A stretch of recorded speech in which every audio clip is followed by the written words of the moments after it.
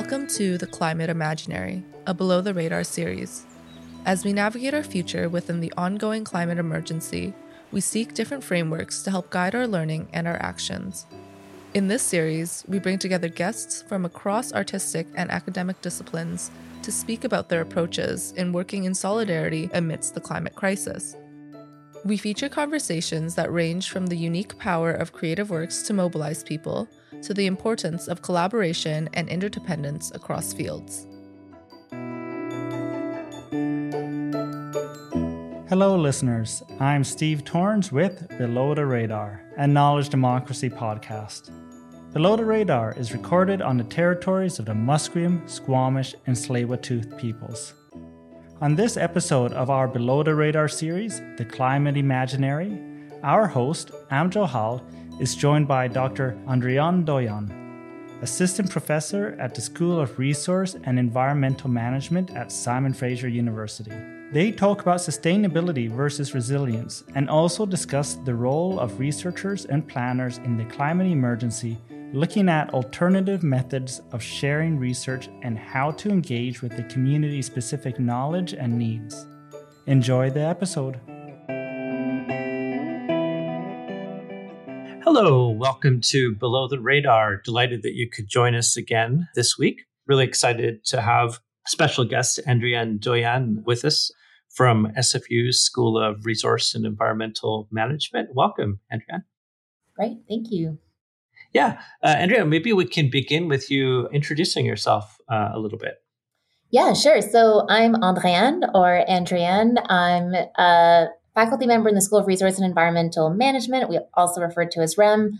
I'm also the director of the planning program, so I feel like that gives away my disciplinary background. I'm a planner by training, and I would say maybe a good part of my research sits within planning. I'm a settler of French origin, and in addition to being a scholar, I'm a parent. Mm-hmm. Great. Well, great to be in discussion with you today. Wondering if we can begin with you sort of talking a little bit about where your research interests began, back in when you were doing your doctoral dissertation. So it actually, I guess, began before the doctoral dissertation in the decision to undertake a PhD. I completed my master's in planning at the University of British Columbia, and I found myself, my first jobs, or I guess where I kind of landed job-wise, was a bit more on the sustainability side of things, and yet that's not where I had imagined I would end up from a planning perspective. I thought I'd end up much more from a multicultural sort of social planning perspective, and yet I found myself surrounded by mechanical engineers and architects and landscape architects all talking about sustainability. So the more I learned about that, the more I was like, why weren't these two fields sort of talking to each other more? I had sort of focused more on the social dynamics, and here I was all of a sudden talking much more about the technical and environmental, and I was interested in thinking more thoughtfully about what those two spaces meant. And I had always thought about doing a PhD after my master's, and that sort of experience and that kind of being in that space really encouraged me to think about what would a question look like that did that. So when I first entered my PhD, which was at the University of Melbourne, I thought I'd be wanting to look at sort of the space in between livability and sustainability, where sustainability, while people talk about the three pillars of like social, economics, and in the environment, my experience in the work world had been that it would be much more focused on the environment and economics. And then livability at the time was kind of coming onto the scene, and people were really starting to say, everyone's talking about livability, but no one's defining it. So I was interested in, what's going on there and what's happening in planning in that space. And are there particular types of built environments that I could be investigating from sort of this dual lens? So that's where I started. And I think I spent the first year of my PhD trying to figure out how I wanted to define sustainability until I decided I wasn't. And I instead started to read about resilience. And I found that was a place that I felt much more excited about.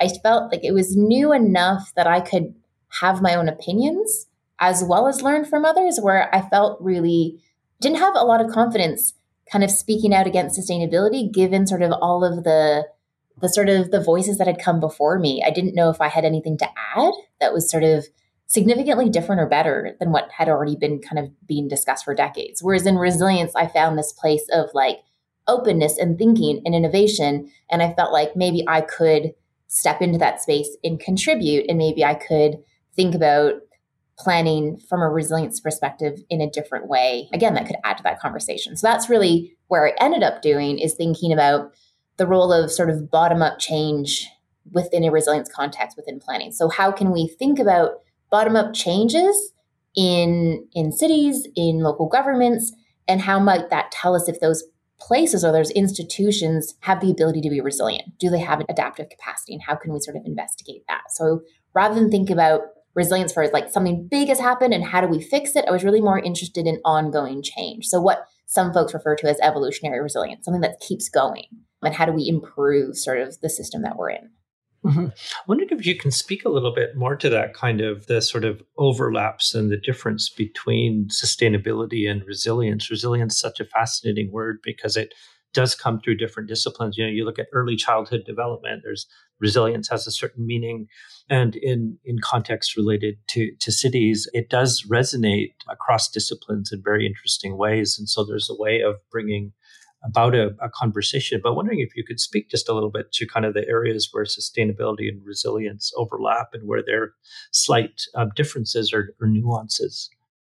I think where they overlap, particularly when we're thinking about planning or the built environment or sort of communities, is the sense where both of them are trying to, the words, but also I think the actions behind those words, it's about sort of moving towards a better future and responding to climate change in many ways. So it's thinking about within the sustainability, people often talk about sort of wanting to think about the longevity of our communities, of resource use, and making sure that our impact balances out with sort of what's around us.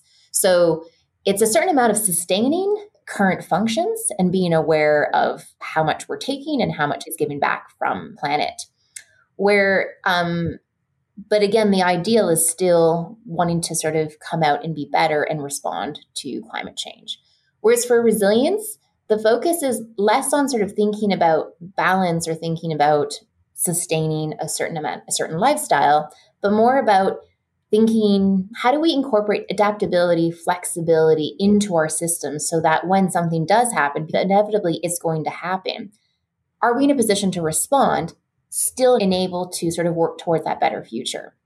So it's a lot more about the functioning of systems and being responsive, being adaptable, being malleable, but working towards something that is better. And potentially that, that's going to mean making changes. That's going to mean stopping certain practices. It's going to be about introducing different sort of ways of doing things. But it's much more about how systems are functioning, I think, where I think systems thinking is still part of sustainability, but I think it's more central to the way that we think about resilience.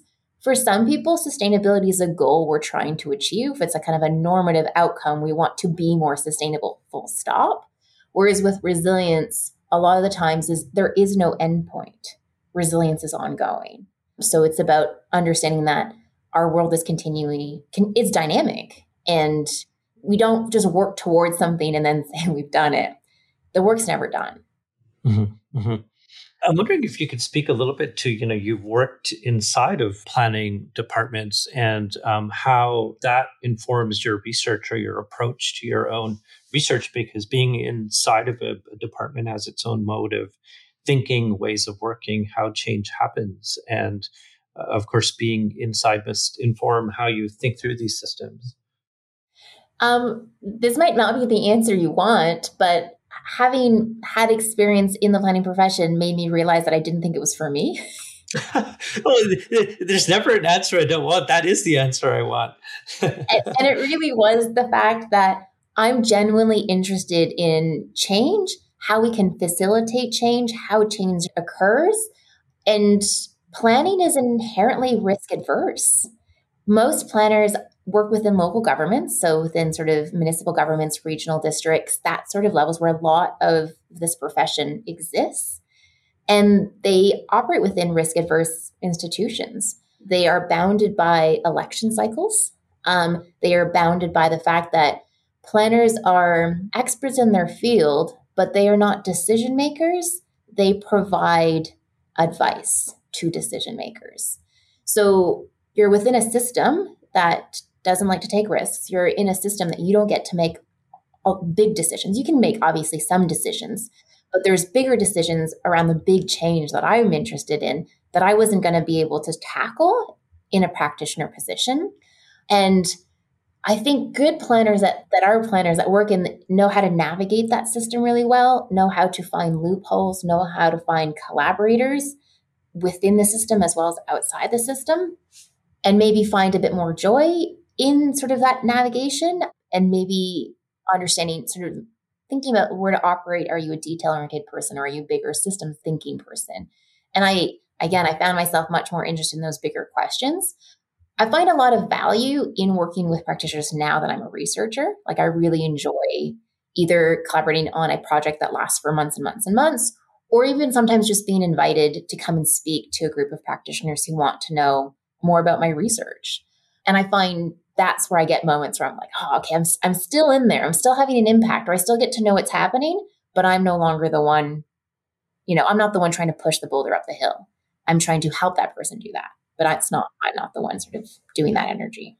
Mm-hmm. I'm wondering if you could speak a little bit to where your current research has taken you. What are you working on now, and what has you excited about the questions that are sort of on the table and in research partnerships and things that you're working on? So, there's a number of research projects that I am working on. So I've been a researcher on a PIC, so Pacific Institute for Climate Solutions funded project that's called Coastal Adaptation Living with Water. And on that project, we've been thinking about how the BC South Coast can respond to the fact that we are going to have more water. And this more water is going to be through sea level rise, but also through flooding and through more rain. So my team has been primarily focused on what they're calling the governance related questions within that. And I feel like they say governance sometimes because non-governance scholars see it as a catch-all, but it's more about sort of how are people making decisions? What are sort of the equity and justice implications? What type of collaborations exist to try to enact change? So we've been looking at different questions within that. Maybe there's two projects there that I'm excited about that are worth mentioning. One was initially the idea that we wanted to investigate the relationship between nature-based solutions. So thinking about incorporating natural assets and mimicking or creating new natural systems in an attempt to respond to climate change while also wanting to support biodiversity as well as human health and well-being. So there's these interventions, these nature-based solutions where we're trying to learn from nature and work with nature in response to climate change, but also other types of crises that we're experiencing right now. So we wanted to look at the relationship between those kinds of interventions and working with Indigenous communities. And in particular, could they benefit Indigenous communities or relationships between settler and Indigenous governments? So we went in being, really hopeful and positive about this potential relationship. And actually what we found was that nature-based solutions can be really harmful and really problematic if we're not more aware of the power dynamics, if we're not more aware of the history, if we're not more aware of the context with which we're entering into these spaces. We talk a lot about in nature-based solutions, the importance of place-based responses, but too often those place-based responses are the ecological conditions and not the social conditions. So in the end, what we're doing is we're not talking about how nature-based solutions can support reconciliation efforts. We're actually flipping the whole project on its head and really focusing much more on how researchers and practitioners, particularly from settler backgrounds, are entering these spaces and are unaware of the complexities and the potential trauma and harm that they may be inflicting. So we've flipped it and focused much more on doing this work and what needs to be done even before we enter into these spaces to ensure, or at least to hope, to work towards better outcomes. Where again, we actually are seeing responding to climate change, responding to biodiversity loss, but also human health and well-being and being much more holistic about that. And that's really fascinating. And it speaks to sort of some of the other work that I like to do, where I really like to be thoughtful as a researcher. I think it's really important. We hold a lot of privilege as academics, where we get the time and space and sometimes money to ask really interesting questions and to do research. And hopefully that research, we are able to give back and have impact in the fields that we work in, both in the academy, but also on the ground. I think if you're working in climate change, you want your work to sort of have an impact on the ground. But I also want the researchers doing this work to be thoughtful about the work that they're doing. So where are they working? Who are they working with? What kinds of questions are they asking? How are they developing those questions? So I think it's important that we, as academics, engage in reflexive practice, maybe more so than we're trained to do, particularly in that climate change space, because a lot of the colleagues I work with do come from the natural science backgrounds. And while I have an undergrad in sociology, where it was part of my training to be reflexive about who I was and where I was, I'm learning that not everyone obviously engaged in that kind of foundational work as part of their education or as part of their ongoing research practices. So I think it's really important that we do that. And then the other project that I think is really interesting within the Living with Water larger project is we're looking at developing an evaluative framework for thinking about how justice and equity are incorporated into, particularly we're looking at a design challenge, but it more generally, we're more interested in looking at when urban coastal adaptation initiatives are undertaken, in which ways are equity and justice incorporated in there. And what's really common in that space, drawing from environmental justice and climate justice, is to think about procedural, distributive, and recognition justice. So procedural, thinking about participation, accessible participation, access to information, people being able to engage in decision-making processes. Distribution, we think much more about spatial, geographic impacts and interventions. And then recognition, we recognize past, current, and future harms that different communities and individuals have experienced, as well as trying to overcome those. So we try to recognize people's inabilities to be able to participate in some of these processes that we create and why. So that's sort of more traditionally how a lot of this work gets discussed or analyzed. But when it comes to urban adaptation, we've been wanting to sort of think about what's missing from that sort of framework. And in particular, we've been adding 2 different forms of justice to try to be more responsive. One is intergenerational justice. With sea level rise and coastal adaptation, becomes really important to think about longer timeframes and what this means to the people now versus the people in 100 years and everywhere in between. I'm thinking about different generations in terms of how do youth participate in these sorts of projects as well. And then the other one is epistemic justice. So thinking much more about how do we incorporate different people's worldviews and knowledges and experiences more directly into the way that we think about this. So in a place like Vancouver, it being really important to not only recognize that we live on unceded traditional land, but to think about what would local responses be to coastal adaptation? What are local ways of living with water? And how might we think about that? And for other places in the world, it would be other types of ways of knowing and being that would be really important to incorporate. But to be more explicit about this place-based, this kind of coming back to that, the other project that I talk about, the importance of place-based, not just in being about the ecological conditions, but the importance of place-based also being about the social conditions with which we're trying to respond and intervene in climate change. So those are 2 sort of interesting current projects. I've just received funding to look at planning for heat. So that'll be another area that I'll be sort of stepping into after the last 2 summers of increased heat waves. So in 2021, where we experienced the heat dome and then a series of heat waves. And then this past summer, 2022, where we've had sort of less intense heat waves, but more consistent higher temperatures. We're finding that the BC South Coast, but also the entire province, is not set up for heat, nor have people ever really thought about how do we respond to heat. And for the most part, heat in British Columbia is dealt either as a emergency management problem. So there's going to be a heat wave. What do? We open up cooling centers. We make sure we check on people. So it's dealt as an emergency or as a public health consideration. But what we're not seeing is either the province, regional districts, municipalities, or other types of governments thinking about how do we mitigate long-term impacts of heat. So how do we actually, again, coming back to my roots in planning, how do we actually think about our built environment and the places that we live and work and play and spend time in?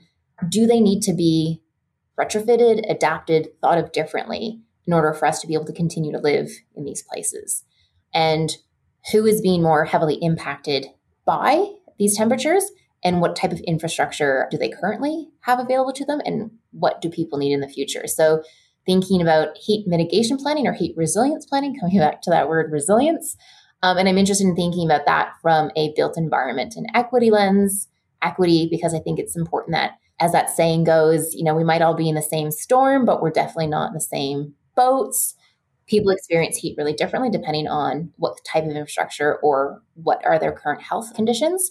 But as well, built environment, thinking anywhere from urban greenery, access to sort of water, access to sort of clean air, but also thinking about the way that our houses are built and where they're built is really important as well. So heat planning is going to be a new area that I'll be moving into. Yeah, there's no shortage of crises that have been emerging for some time, given the broader context. And it's really important point you raise around conservation efforts that oftentimes result in, parkland being created or a certain type of spaces being preserved, oftentimes can overlook colonial histories and local contexts on the ground, and decisions over land use, when publicly stated, can seem like a positive measure related to the environment, but have whole sets of implications on the ground and walk into histories that are, in terms of reconciliation and decolonization efforts, work against the sovereignty of Indigenous nations.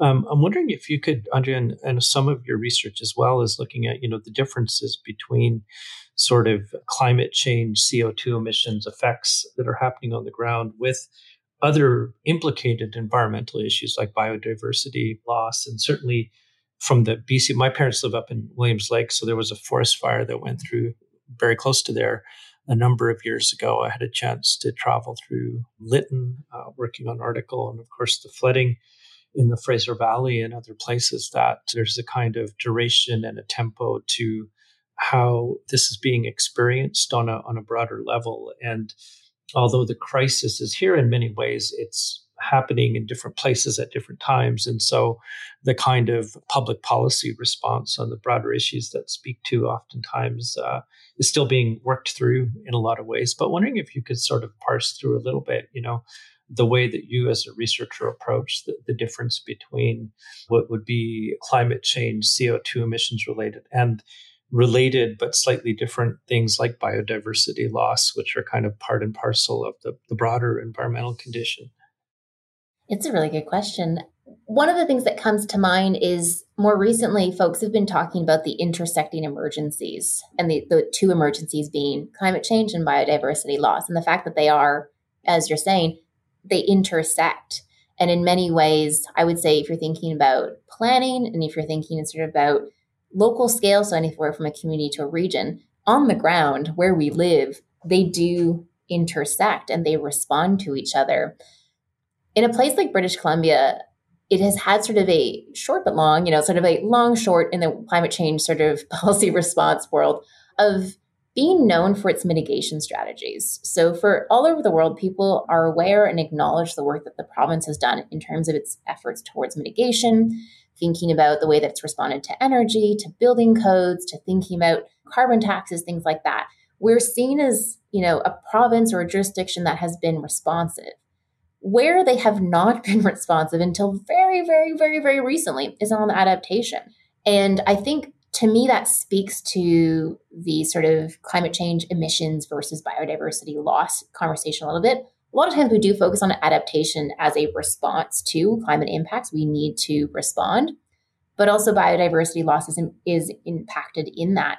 We need to change the way we live, and we need to change our infrastructures and our environments because of climate change.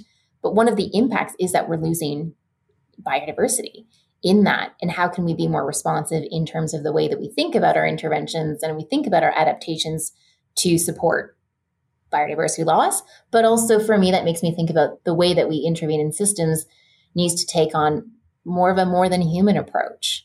We are not the only species or entities that exist on this planet, in our communities. And I think that mitigation, carbon emissions focus tends to really prioritize humans above all else. We kind of go, what do we need to do to keep being? And often I think it also does it at an expense of thinking about different social dimensions. So how do we lower emissions to this target by this date. What does that look like? Full stop. Like it's a tunnel vision where it doesn't ask questions like who's being impacted by these decisions, who's going to win and lose in our race to lower our emissions. I think a biodiversity loss and an adaptation lens, kind of thinking about those intersecting emergencies, I hope helps us to be more nuanced in the way we're thinking about responding to climate change, helps us to think about that it's not just about us, that we actually can't survive without other species and entities as well. So we need to be more holistic. And yet that's really challenging because I think as researchers, but even as practitioners, a lot of people are trained to be specialists in something. And how do you step away from that specialty and think about how your very specific knowledge intersects with other systems, other forms of knowledge, other actors, other entities as well? Because that's what we need to do, right? Like what we've been experiencing more recently in BC, we've been experiencing a lot of climate impacts. They're not all the same, but a lot of them are related. When we have things like forest fires and we are seeing the loss of forests, then that land becomes prime for water to go down and then to flood certain areas. When we have too much water in certain areas, at the end, we continue to have these cascading impacts. So again, if you're only focused on one thing, it's going to be kind of difficult to kind of see beyond that. But again, we can't just focus on the energy or the physical features. People exist, but also animals exist and plants exist as well. And this is their home as well. So to me, I don't know if I have a solution, but sometimes it is why I feel like I can't just focus on one thing. Like I've talked about, like, I'm working on sea level rise project, and then I'm working on heat, and then other parts of my research about housing. And it might seem really disjointed, but it's at the core. I'm always really interested in thinking about how can we respond and how can we do it in a sort of appropriate and respectful way, and how can we be aware of the context around us. It doesn't seem disjointed to me at all. It seems very integrated. Oh, I'm glad. I have a question for you. It's just, of course, I'm friends with many environmental activists who are doing frontline work and organizing work and political and policy change work. Oftentimes the work of researchers that can happen, with communities or alone. And it takes, several years to get to policy implications of the work, if they even exist at all. But it's a really, really important part of informed evidence-based policymaking.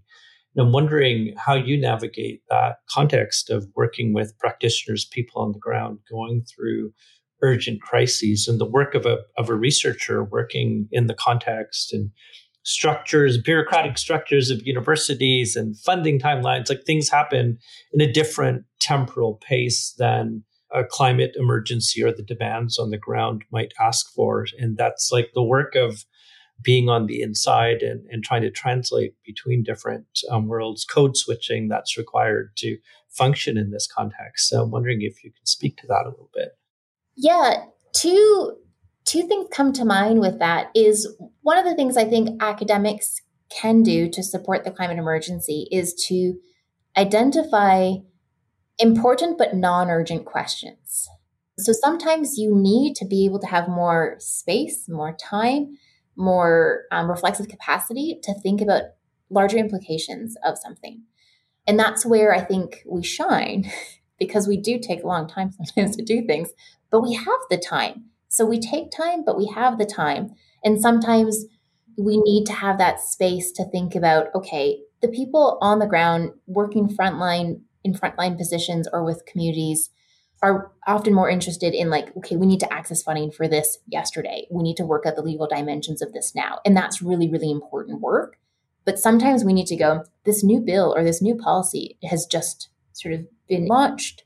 We need to think through what this might mean, because that policy might exist for 5 to 10 years. So there's the immediate work of kind of often trying to access funding to get things off the ground. But then there is what does this really mean and how might we really benefit? Do we need to be more critical of this? And sometimes that's where we can provide that sort of perspective that I think is useful. It's kind of thinking to the activists and the practitioners, like, what do you want to know that you don't have time to figure out yourself?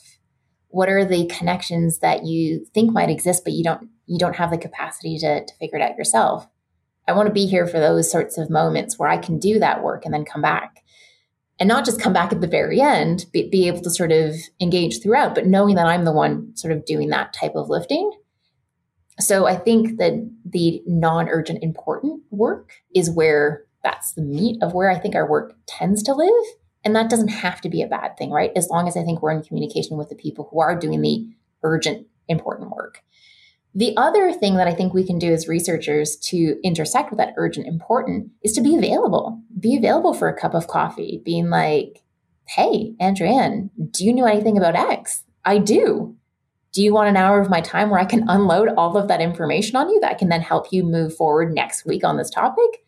I'm available for that.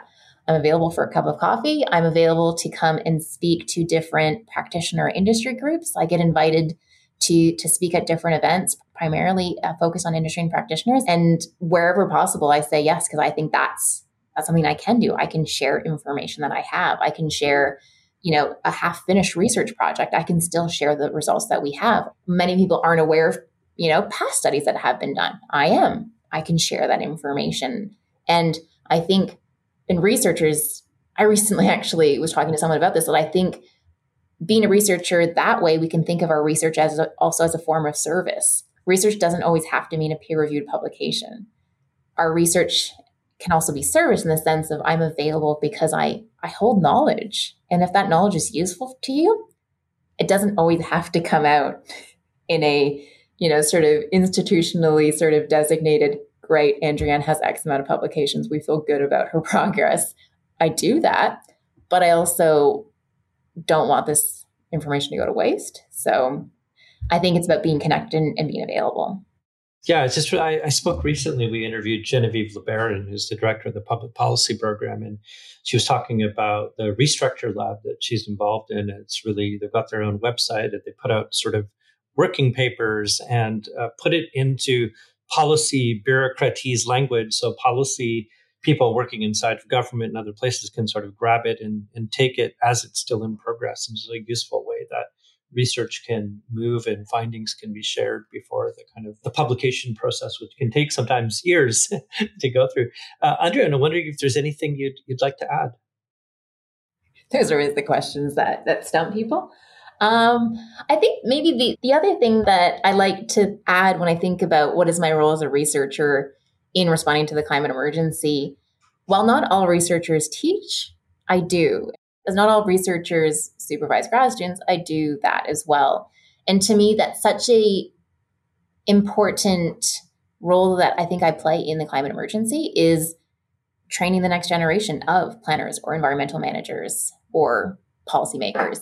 I take that role really seriously. I think if I can instill certain values or certain questions in students' minds before they go out and into practice, I hope that we'll have sort of some of those ripple effects as well. So I think about, I'm not a practitioner anymore, but I do, do projects with practitioners. I try to make myself available to them, but I also train them. I am actually training practitioners. At some point they will be out there. And I really hope that I'll be able to sort of have an impact that way. I'm not sort of assuming that I'm going to be able to completely change the world by the sort of current, I have 88 students currently in my class right now. And I know not all of them are going to go and want to sort of change the world and be environmental warriors, but some of them might be. And some of them who might not be, might still keep some of the sort of the questions that I planted in their minds as they progress throughout their careers or throughout their lives. And I think the roles that university plays, if it's through formal education, like the courses I teach, but in also other types of initiatives, be they podcasts, public lectures, we're trying to find different ways to engage with audiences. And I think that's so important to do and to think of that really as something that's really important, but it's also a privilege, right? People are giving us attention. And what are we doing with that? Are we being thoughtful in what we're saying, how we're saying it? And can we sort of invite them to participate in the change that we hope to see? I really hope that we can do that in sort of different types of teaching situations. Andrea, thank you so much for joining us on Below the Radar. Thanks for having me. This was great.